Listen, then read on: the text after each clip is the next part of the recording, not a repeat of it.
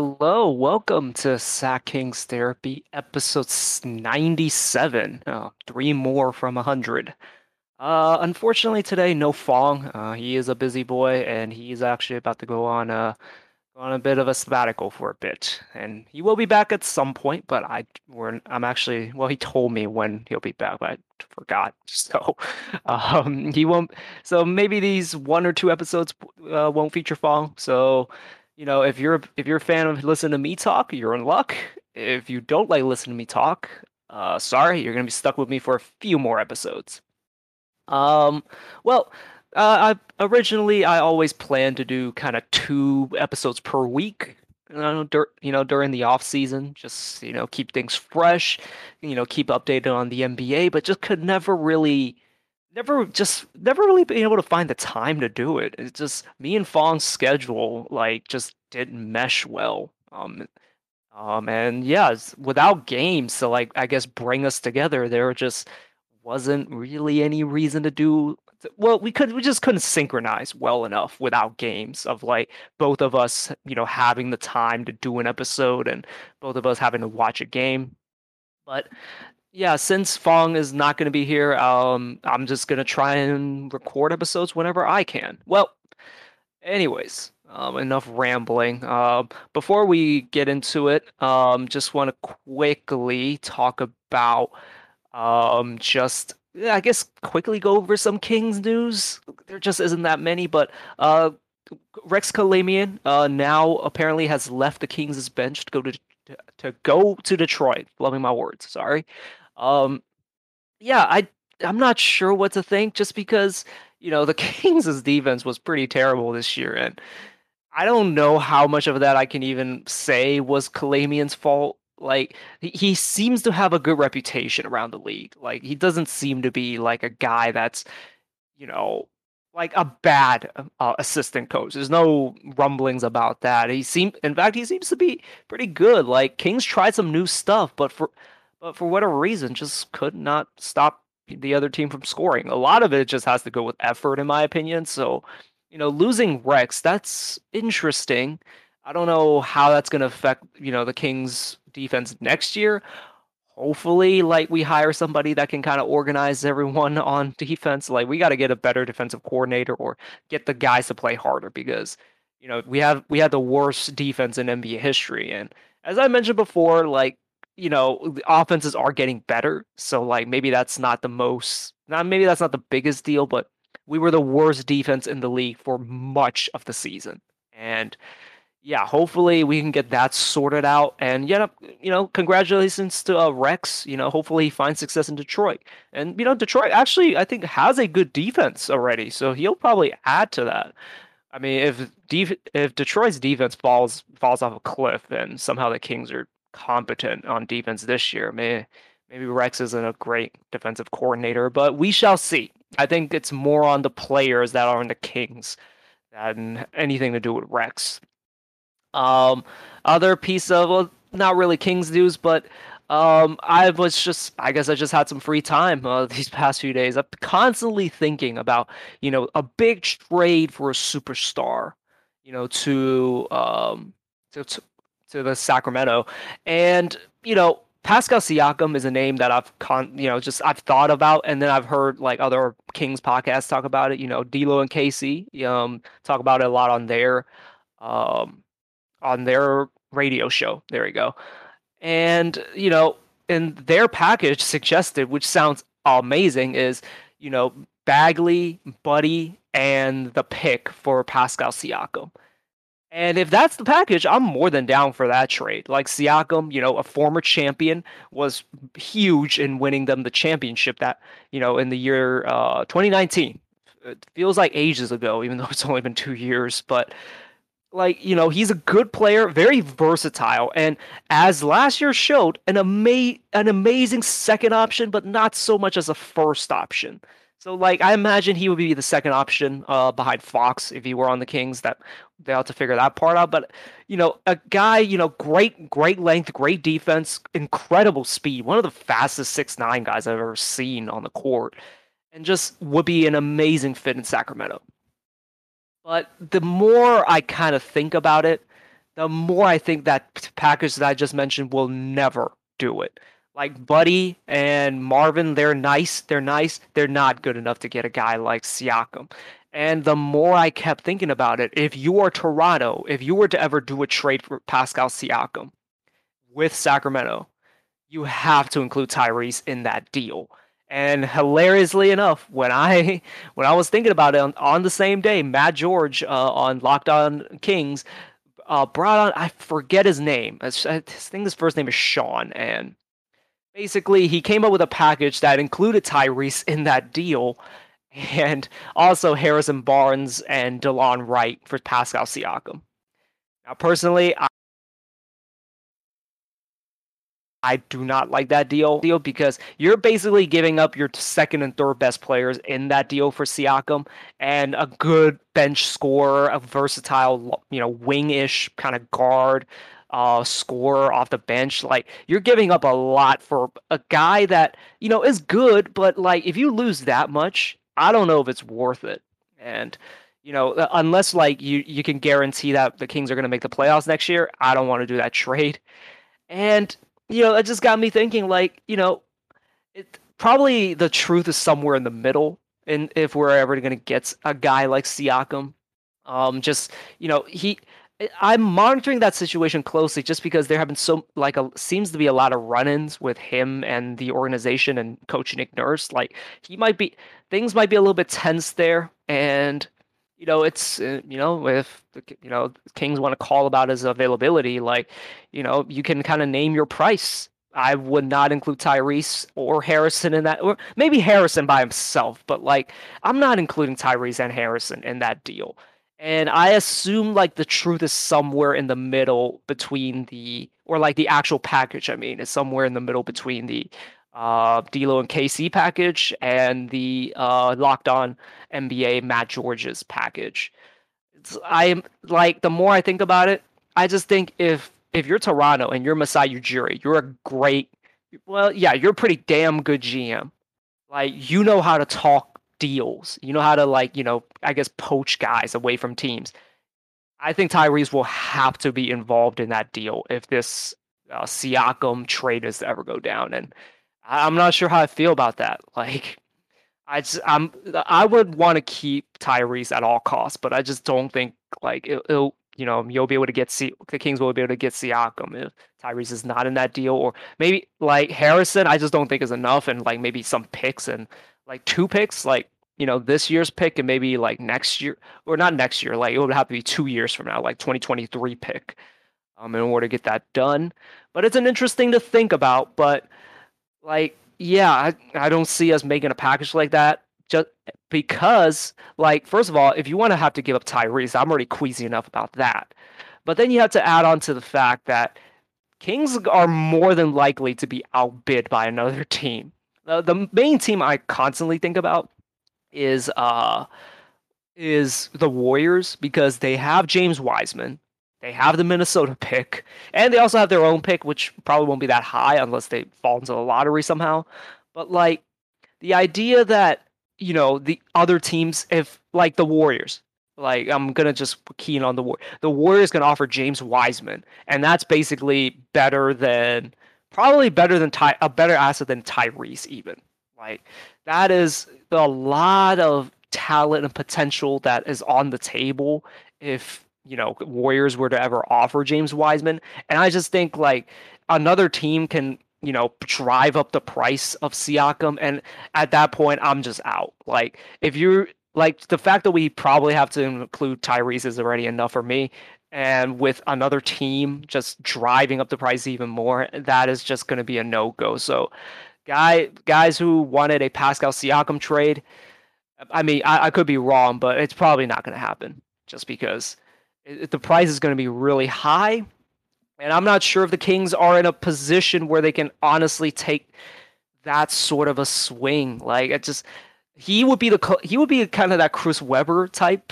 Like if a lot of people were talking about when in '96 when the Kings traded for Chris Webber, like that basically changed everything for Sacramento.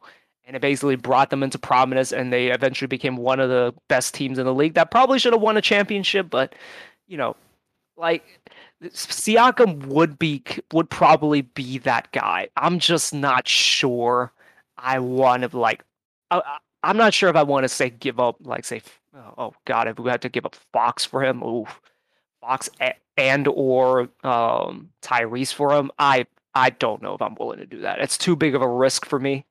And I'm a little bit more risk averse when it comes to this. And we love Tyrese here. Like, and he's and I know a lot of like advanced scouts don't see how he can improve. I tend to disagree just because I think, when you're that young and you're that smart and you're already like, contributing to winning basketball already, there's room to improve. And I want to see where Tyrese can get to. I don't know what his ceiling will be, but even at this kind of floor level that he's established, like that's a pretty damn high level, and he is going to be, if a championship team will likely include a guy like Tyrese or need a guy like Tyrese, and I think he is a foundational piece for this franchise, and I don't want to see him go anywhere.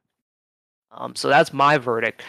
Speaking of the pick of the Kings' pick, another thing that I just kept thinking about, like unless the pick lands in the top four, I think it's probably gone because, Monty McNair has talked about how the mission, I guess, the goal of this year is to make sure we make the playoffs somehow.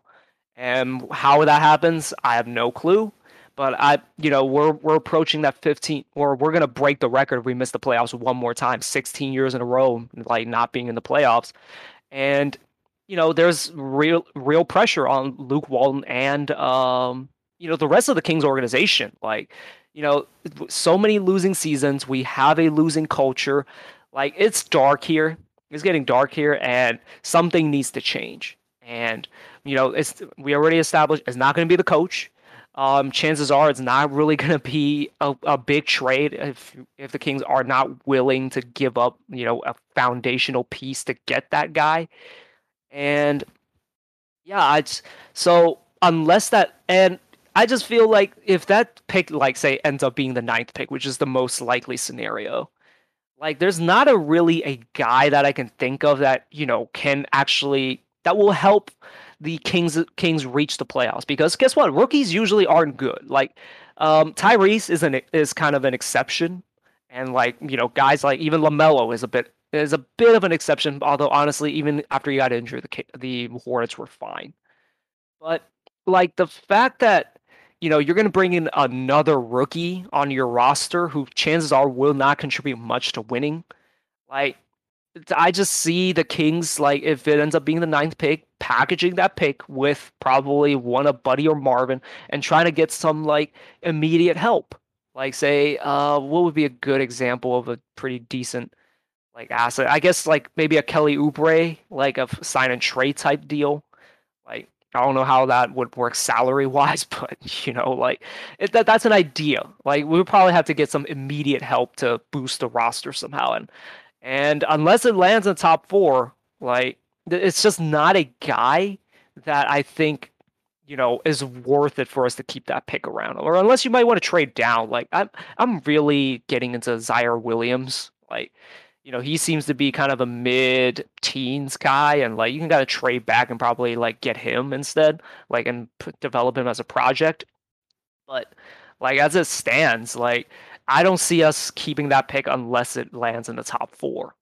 And if you end up getting like a top four guy like Evan Mobley, Jalen Green, Jalen Suggs, I'm not as big on just because like I just can't get over the fact that like, we need more wings, and I'm just not into drafting another guard, even though I think he's like 6'4", 6'5", but the reality is the Kings are not in a position to say, oh, well, we need a fit pick. Well, instead, like they're not in a position to, deny talent, to, not draft talent. Like there's not enough talent on this team. Like the West is getting deeper and deeper, and you just need guys like talent that can maybe turn into something. And Jalen Suggs was really good, in the NCAA tournament. And as just as a guy that can like create and run pick and roll, like there's a lot of potential there. And yeah, but here's to kind of me hoping like, we'll get some lottery luck, maybe land in, the top four, maybe even top one. Because again, I just keep looking at Kate Cunningham. Man, that guy is good.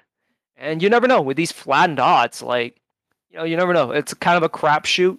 Like I've simmed the Tankathon simulation a bunch of times, and again, it just seems like someone always randomly gets into the top four, and hopefully that's the Kings. You never know.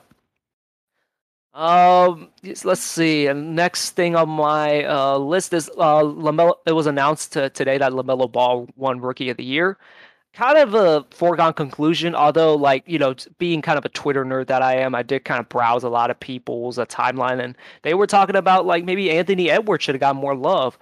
I don't know how many first place votes he got because I don't think that's out yet, but, like, just looking at some of his stats, like, he was really good in the second half of the season. And, like, the Timberwolves overall were really good in the second half of the season. I just thought, like, with D'Lo coming back, like, their talent level rose up a little bit more, and they were never as bad. Like, they just, like, talent wise, they weren't as bad as, like, their record indicated. And yeah, like he played really well, like in the second half of the season, and maybe should have gotten more love. Tyrese, I just didn't think could win it, just because, like in the earlier, like early in the season, like he was getting some love because like he was making winning plays, but as the season kind of like progressed, like especially like the second half, like the middle of the second half, because he actually played pretty well, like to end before he got injured in that Mavs game. Like I thought he was playing really well, but just before that, he had some pretty kind of like a pretty rough stretch where he just wasn't doing a lot. It just wasn't really making an impact and wasn't scoring well, wasn't shooting well, and just yeah, the team was struggling. And I thought that run basically killed any chance he had at the Rookie of the Year. At the Rookie of the Year race. And LaMelo Ball, like I do think he's a teeny bit overrated, but he is damn good, and he has the hype machine behind him. So I always thought it was going to be him, even though he missed what 20 games or something. He missed a while. Like it felt like he was gone for a while. And yeah, maybe Anthony Edwards and Tyree should have gotten more love, but I think LaMelo is by far the best rookie this year and deserving win of him. Um, Next thing I want to talk about, this was really interesting. So on The Athletic, Tim Cato and Sam Amick worked on an article, and basically it was talking about the Mavericks and how they essentially have a shadow GM. So the GM, well, it used to be the GM was Don Nelson. The official GM was Don Nelson, but apparently the article talks about a shadow GM. I don't remember what his like full name is, but they in the article I think they refer to him as Bob Vulgaris, and that is like one of the most Vulgaris. That's like one of the like if you were just playing like say a Mass Effect game and you were fighting a villain, Vulgaris would probably be like the antagonist's last or name or something. That's pretty funny. But Vulgaris so he used to be a sports gambler who, built like these models that basically used focused on lineups and kind of like play strategy. Like he made a really successful career out of just kind of betting on sports. And the Mavs hired him, or Mark Cuban specifically hired him, and basically he was kind of like behind the scenes, like dictating and like giving suggestions about what lineups to play and what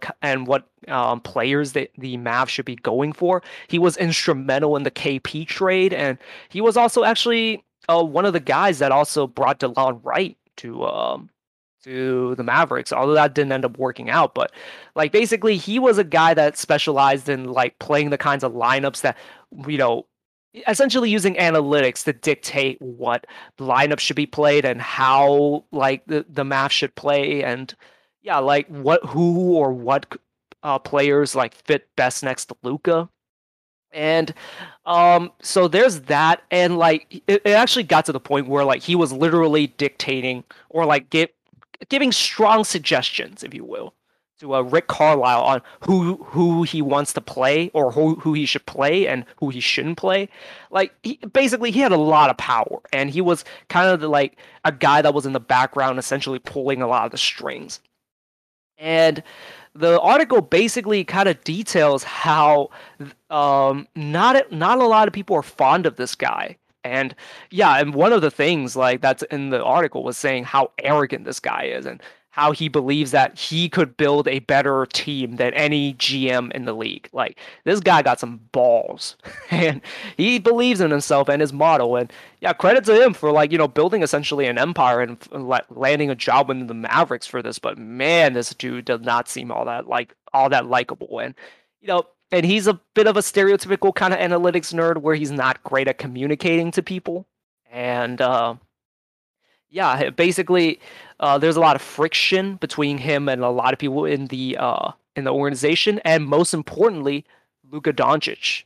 Like Luka apparently does not like this guy, and you know, there's it's an interesting kind of situation to kind of monitor going forward. I don't think it's going to lead to much, although Don Nelson apparently resigned today, so maybe it did lead to something. But like the fact that there's that much kind of friction between like the star player of the team and a very important figure in the organization. I don't know if he lasts, and for an organization like the Mavericks, like what do they do going forward? Like, is this guy going to get fired? And is this going to somehow lead to something down the line with Luka and the Mavs? Because take a sip of water. They also talk about this in the article. Apparently, there's a little bit of friction as well between Luka and Rick Carlisle, and the fact that Luka might have tuned out Rick Carlisle. Like, I don't think Rick. Did I just call him Luke Carlisle? I mean Rick Carlisle. Like Rick. Like I don't think he's gonna get fired this year. But looking down the line, I'm gonna make a bold prediction and saying I think he's gone by next year. Because Luka's going to sign his supermax, this offseason, and he is going to be the guy that's going to be there to stay. And it's a situation to monitor, and yeah, interesting, just kind of a weird situation all around. Like I'm not the biggest fan of analytics, just because I don't think I get where they're going at. Like you want to statistically, you always want to play your best lineups, and you want to play their style, spread out offense, like with shooters all around the court and maybe one screener, and just have Luka cook. But I feel like what analytics tends to miss sometimes is that they don't factor in like the human factor enough. Like if you keep running the same thing, you become very predictable, and like the opponents start to figure you out, and like Luka starts to get tired. Like I get why analytics is there, and I get why Mark Cuban would hire a guy like him. You always want kind of like guys that bring another kind of perspective, as long as they have like a certain level of credibility, and if they actually like provide good suggestions. Like you always want like an extra voice in the room if possible, and as long as they don't overfill it with too many voices. But I get like where they're going with this, but like as a guy that's that arrogant and that bad at communication, like yeah, like I don't think I mean, I can see why like Luka might be a little bit irked by a guy like him, and I don't know if he's going to be long to stay there. Like I think KOC Kevin O'Connor on one of his podcasts basically said that he might be gone too. Although I have not seen that actually reported anywhere, so who knows? But yeah, it's a situation to monitor going forward. Like, is this going to lead to Luka demanding a trade at some point? Hopefully not, because like man, like I'm pretty sure like if it came to that, like Vulgaris is gone. Like you're doing everything you can to keep Luka. And yeah, so I just thought that was an interesting situation. Another thing to just kind of close out to close out the Mavs. I will keep an eye on Josh Richardson. Richardson did not play well with the Mavs this year, but he is another guy that I think that the Kings should kind of keep an eye out for, and just see if I imagine he's going to opt into the last year of his contract, and yeah, like the Mavericks are probably looking to trade him just because he did not fit in very well. And yeah, I like to, and he's a wing defender. He's a really good wing defender, and he might be a bit redundant to a certain degree with DeLon Wright on the roster already, but like he's another guy that I imagine Monty will like. A wing with versatility, can guard like multiple positions and, with long arms and, can do some stuff on the floor. Like you can never have too many wings, I think. And, he's a guy I'll be interested in just keeping an eye on if you want to trade for an upgrade in some way. Okay, well, quickly to just go over the playoff updates. Kevin Durant scored 49 points last night, and that was somehow the biggest thing on Twitter or the third most talked about thing on Twitter this today. And yeah, he was amazing. Like I unfortunately didn't miss the game, so I didn't get to catch a lot of details. But the main thing that I saw was just that KD like just really put the team on his back. Like he had a 49-point triple double, like a LeBron-esque performance in terms of just controlling the pace and just hitting crucial buckets and getting to his spots and just doing everything possible to be able to like will his team like to the victory. Like James Harden did play, but he was very limited. Although he did provide like a teeny bit of playmaking, just to you know what's it called, lessen a little bit of the burden on KD. And Jeff Green, I think it was 7 for 8 from three. Like he shot some pretty crazy number, and he showed up. Like as much as like people like rightfully like credit KD for like carrying them to that win. Like you always gotta shout out the role players. Like Jeff Green did his thing, and it's always interesting. I keep always thinking like Jeff Green is like a 1 or 2 plays from being out of the league, but somehow always finds a way to just contribute. Like it's always interesting with him. Like I guess the pressure of him like trying to be like a star, like is just off his shoulders like for the past few years, and he's just focused on just doing his thing, like just being a high level role player, and it's working out for him. Like he's shooting like he's like getting a lot of open threes because well everyone has to kind of key on KD and like Kyrie and Harden. Like he just gets open looks and he just does what needs to be done for him. And he guarded Giannis decently well last night. And speaking of which, like a lot of the conversation online was that why wasn't Giannis on KD like down the stretch? Like it was a lot of PJ Tucker and a lot of Chris Middleton. Like what's going on there? Like you have your first team all defense guy, like, and in my opinion, you just have to put him on KD. I know he doesn't defend KD like great, but at the same time, like you want your best defender on the best player, like down the stretch. Maybe Bud was like thinking about like, he's gonna tire out, like if he's gonna guard KD and he has to create offense. But there's actually an interesting theory that I want to mention. Like, back in the Warriors, like, Steve Kerr would actually put KD on the best perimeter defender on the other, or the best perimeter player on the other team. And the reason why he did that was because like that gets KD like more engaged and I guess more angry or hyped, and it gets him more energy in a way on the offensive end because that's how he kind of gets going sometimes, and it just keeps him engaged. And you know maybe Bud was trying to like rest Giannis, but it's not. You have to put Giannis on KD. I think you have to put your best like wing defender on the best player when he's like smoking hot. Like Chris Middleton did a good job for the most part, but like KD just like shot over him on that final three that basically iced the game. Like I just think you have to play your best pieces, and Bud. Maybe like if they lose the series, Bud has to be gone.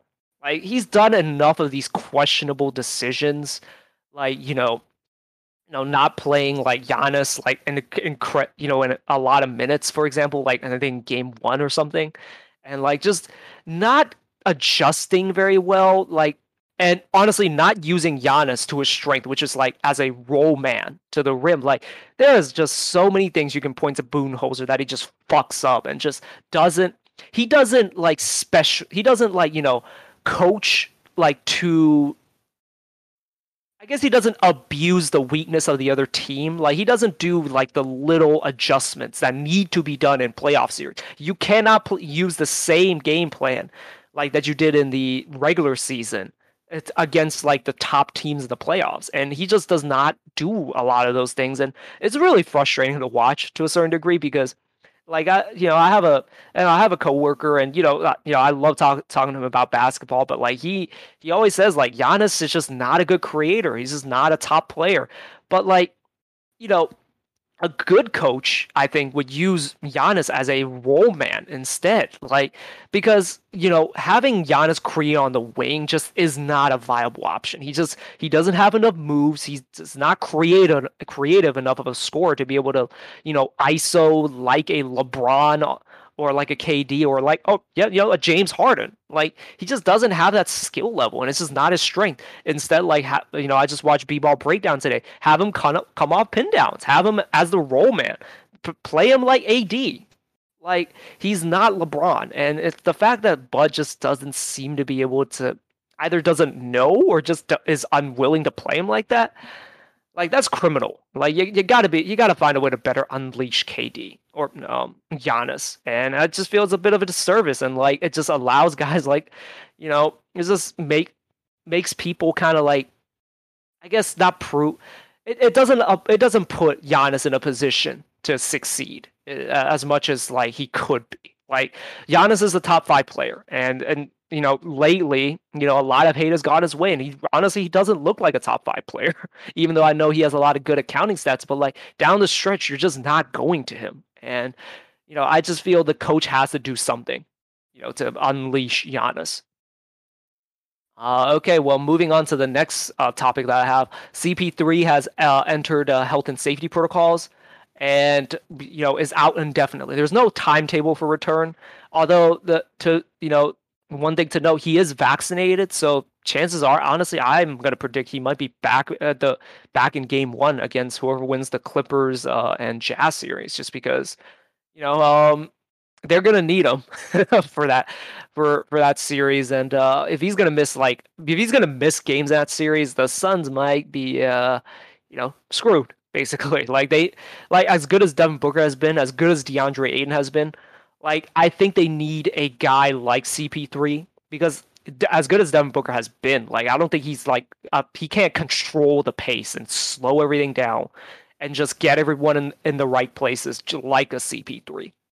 And yeah, they're gonna need him for that next series, and hopefully he doesn't miss any games. Yeah. Speaking of like the Clippers versus Jazz series, like, Kawhi apparently injured his knee at the end of Game Five, and it's listed as an ACL injury. They have not announced anything else. Like, a lot of people on Twitter when they saw the word ACL, just thought, oh, it was a torn ACL. He's gonna be out for like the next year. Hopefully is not that bad, and hopefully it might be just a minor injury, but chances are he's done for the series, and that's not good going forward for the Clippers. Like, unless Paul George really steps up, yeah, the Clippers are pretty much done, and I don't think they can beat Phoenix even if CP3 doesn't play. If that's the case. But Jazz still don't have Mike Conley on the other side, and he's recovering from a hamstring injury, and we'll see if he's able to play this series. And speaking of needing in the next series, they're going to need him, Mike Conley, for the next series as well, because if CP3 is going to play, if it's not going to miss any games, like, that's a really dangerous team, and they're going to need everything, and I mean everything, in order to be able to compete against the Suns, because they're firing on all cylinders right now. And yeah, they look like title favorites now, especially if like Kyrie and Harden are not going to be healthy for the rest of the playoffs. We shall see about that. Last thing I just want to go over, I did mention that Don Nelson has resigned, or aka fired, from his front office. I think he was president of basketball operations or GM. I don't remember which one, but Stan Van Gundy is now out as the head coach of the Pelicans, and I honestly was a bit surprised. Although there have been reports about like players were not really vibing. They really didn't like Stan Van Gundy, and yeah, like, if you're gonna lose the players the way you are, and I don't know about the relationship between him and Zion, but like, if you don't have good relationship with your players, and the players just don't like playing for you, like, yeah, that's just, yeah, you're done basically. And it's actually surprising that it happened only after 1 year. I was thinking they were gonna figure something out, because I mean, they did have some good stuff going. It's just that for whatever reason they just didn't play defense. And Who knows? That might be Stan's fault. Who knows? And you know, I did see a lot of Kings fans on Twitter just saying like, well, time why don't we just fire Luke? Like, a team like New Orleans, they saw that it wasn't working out and decided to part with him. Why don't the Kings do the same? Well, the big difference is Luke, for better or for worse, is really good at building relationships, and everyone in the organization vouches for him. The players vouch for him, and like that makes a difference. And for better or for worse, that matters. And and I don't know if that's a. I just don't believe in firing Luke when you just don't give him the tools to succeed. I want to be able to play this one out and see see what happens. And I know like Luke isn't the greatest coach. He's not, Phil Jackson or Greg Popovich, but I think he's solid enough. And I believe like if the players are willing to vouch for him, I think that means something. Okay. And just to kind of close it out, Scott Brooks was also fired. Like, as far as I know, there wasn't that much friction behind the scenes. Who knows? It hasn't been reported as to my knowledge. But you know, they barely make the playoffs. And like, they do have like two stars and one superstar on the team. And they probably should have played a lot better throughout the year. But like, I mean, they had a lot of injuries, and honestly, I don't know what the deal is like with that team. Like it just seems like, I mean, they got to trade Bradley Beal at some point, right? And who knows what do you do with Russ after they release or after they trade Bradley Beal? But like, I just don't think that team ever had the talent to really compete.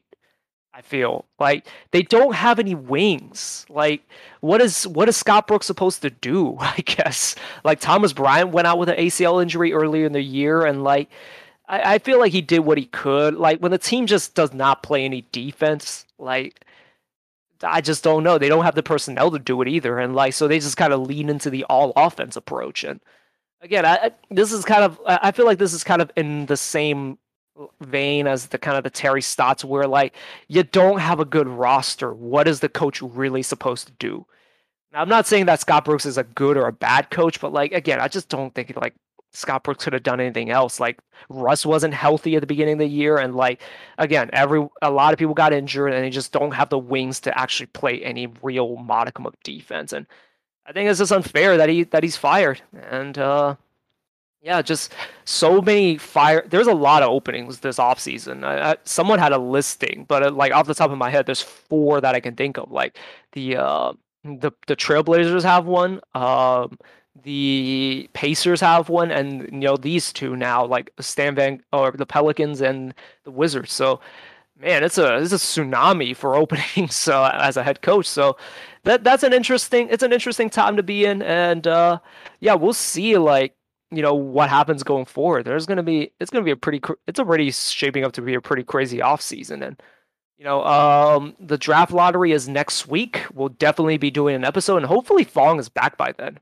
Maybe I even do an episode before he comes back, just to kind of what's it called? Do a calm before the storm episode. So yeah, yeah, that's basically all I have. Hopefully you guys enjoy kind of a midweek update, and yeah, hopefully like we get some more good playoff basketball, and hopefully more news comes out so that I have stuff to talk about, I guess.